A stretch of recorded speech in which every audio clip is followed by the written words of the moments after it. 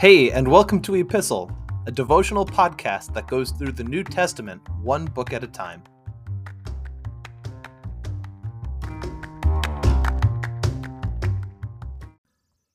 Grab your Bibles and turn to Colossians chapter 2. We're starting in verse 6. And now, just as you accepted Christ Jesus as your Lord, you must continue to follow him. Let your roots grow down into him, and let your lives be built on him. Then your faith will grow strong in the truth you were taught, and you will overflow with thankfulness. Don't let anyone capture you with empty philosophies and high-sounding nonsense that come from human thinking and from the spiritual powers of this world, rather than from Christ. For in Christ lives all the fullness of God in a human body. So you also are complete through your union with Christ, who is the head over every ruler and authority. When you came to Christ, you were circumcised, but not by physical procedure. Christ performed a spiritual circumcision, the cutting away of your sinful nature. For you were buried with Christ when you were baptized, and with him you were raised to new life because you trusted the mighty power of God, who raised Christ from the dead. You were dead because of your sins, and because your sinful nature was not yet cut away. Then God made you alive with Christ, for he forgave all our sins. He canceled the record of the charges against us and took it away by nailing it to the cross. In this way, he disarmed the spiritual rulers and authorities. He shamed them publicly by his victory over them on the cross. A theme that we very much have seen in the book of Philippians and Ephesians and a little bit in Corinthians and even Romans as well is this theme of growing down into Jesus Christ. And this word picture brings to mind a tree or a plant where some kind of root system is taking place, where the root system is bigger than the plant that is visible above the ground.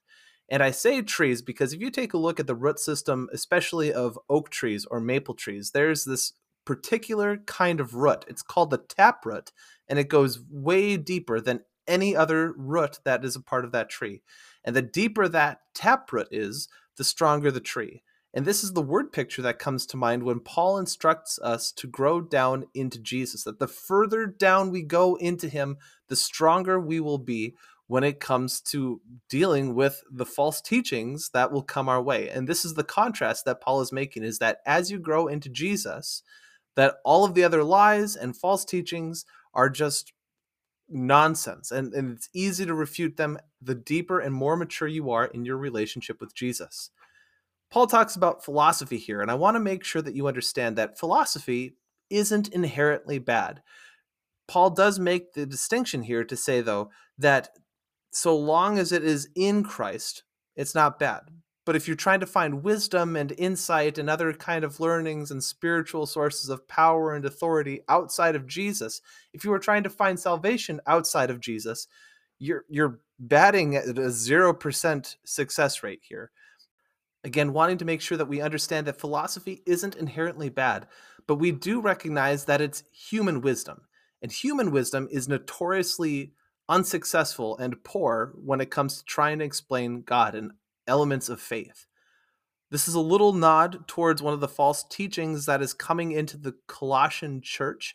This is a form of Gnosticism. And if you want to do just a long and short definition of it, Gnosticism is a belief system that tries to pursue some kind of additional or secret knowledge that, yes, you can know God, but there's secret knowledge that only select few are able to attain to. And this is what you strive after. And anything that is regarding physical nature is evil and should be avoided. And the real strength is to be seen in the spiritual components. And as Paul talks about early stages of Gnosticism, he is trying to show us, as well as the Colossians, that you are complete in Jesus Christ, that no additional sources of wisdom or knowledge are required, that you are fully complete in Jesus. Paul also points us to the act of circumcision and baptism. And it's been a while since we've mentioned baptism on this podcast. But again, just a reminder here that as Christians, we view baptism, we believe that baptism, as Scripture teaches, is what we would call a sacrament. It is a physical means by which we receive God's grace.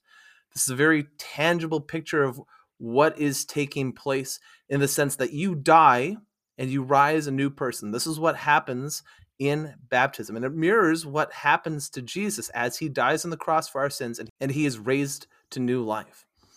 Paul here lays out how this is true. He points out the fact that you were dead in your sin, very much what we read in the book of Romans, in Romans 1, 2, and 3. But then we are made alive in Jesus Christ.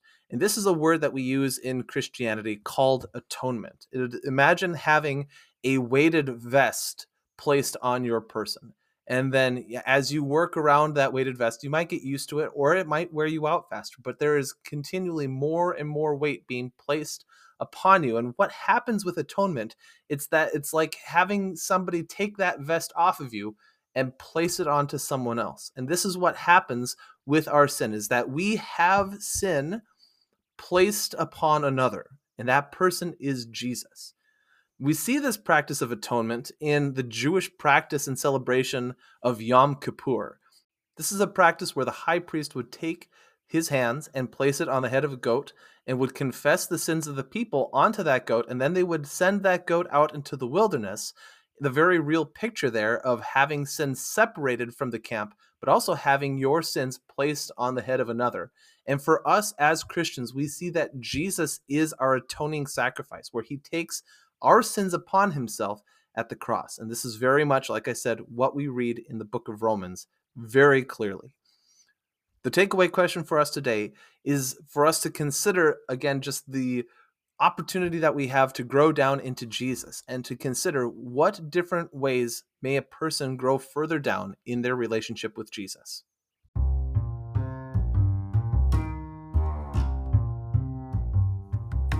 Thanks for listening to Epistle. You can find, follow, and give feedback on our Instagram page at @e_pistle. You can find all of the episodes for this podcast wherever you get your podcasts, and please feel free to share them with a friend. Thanks again for listening, and we'll see you in the next episode.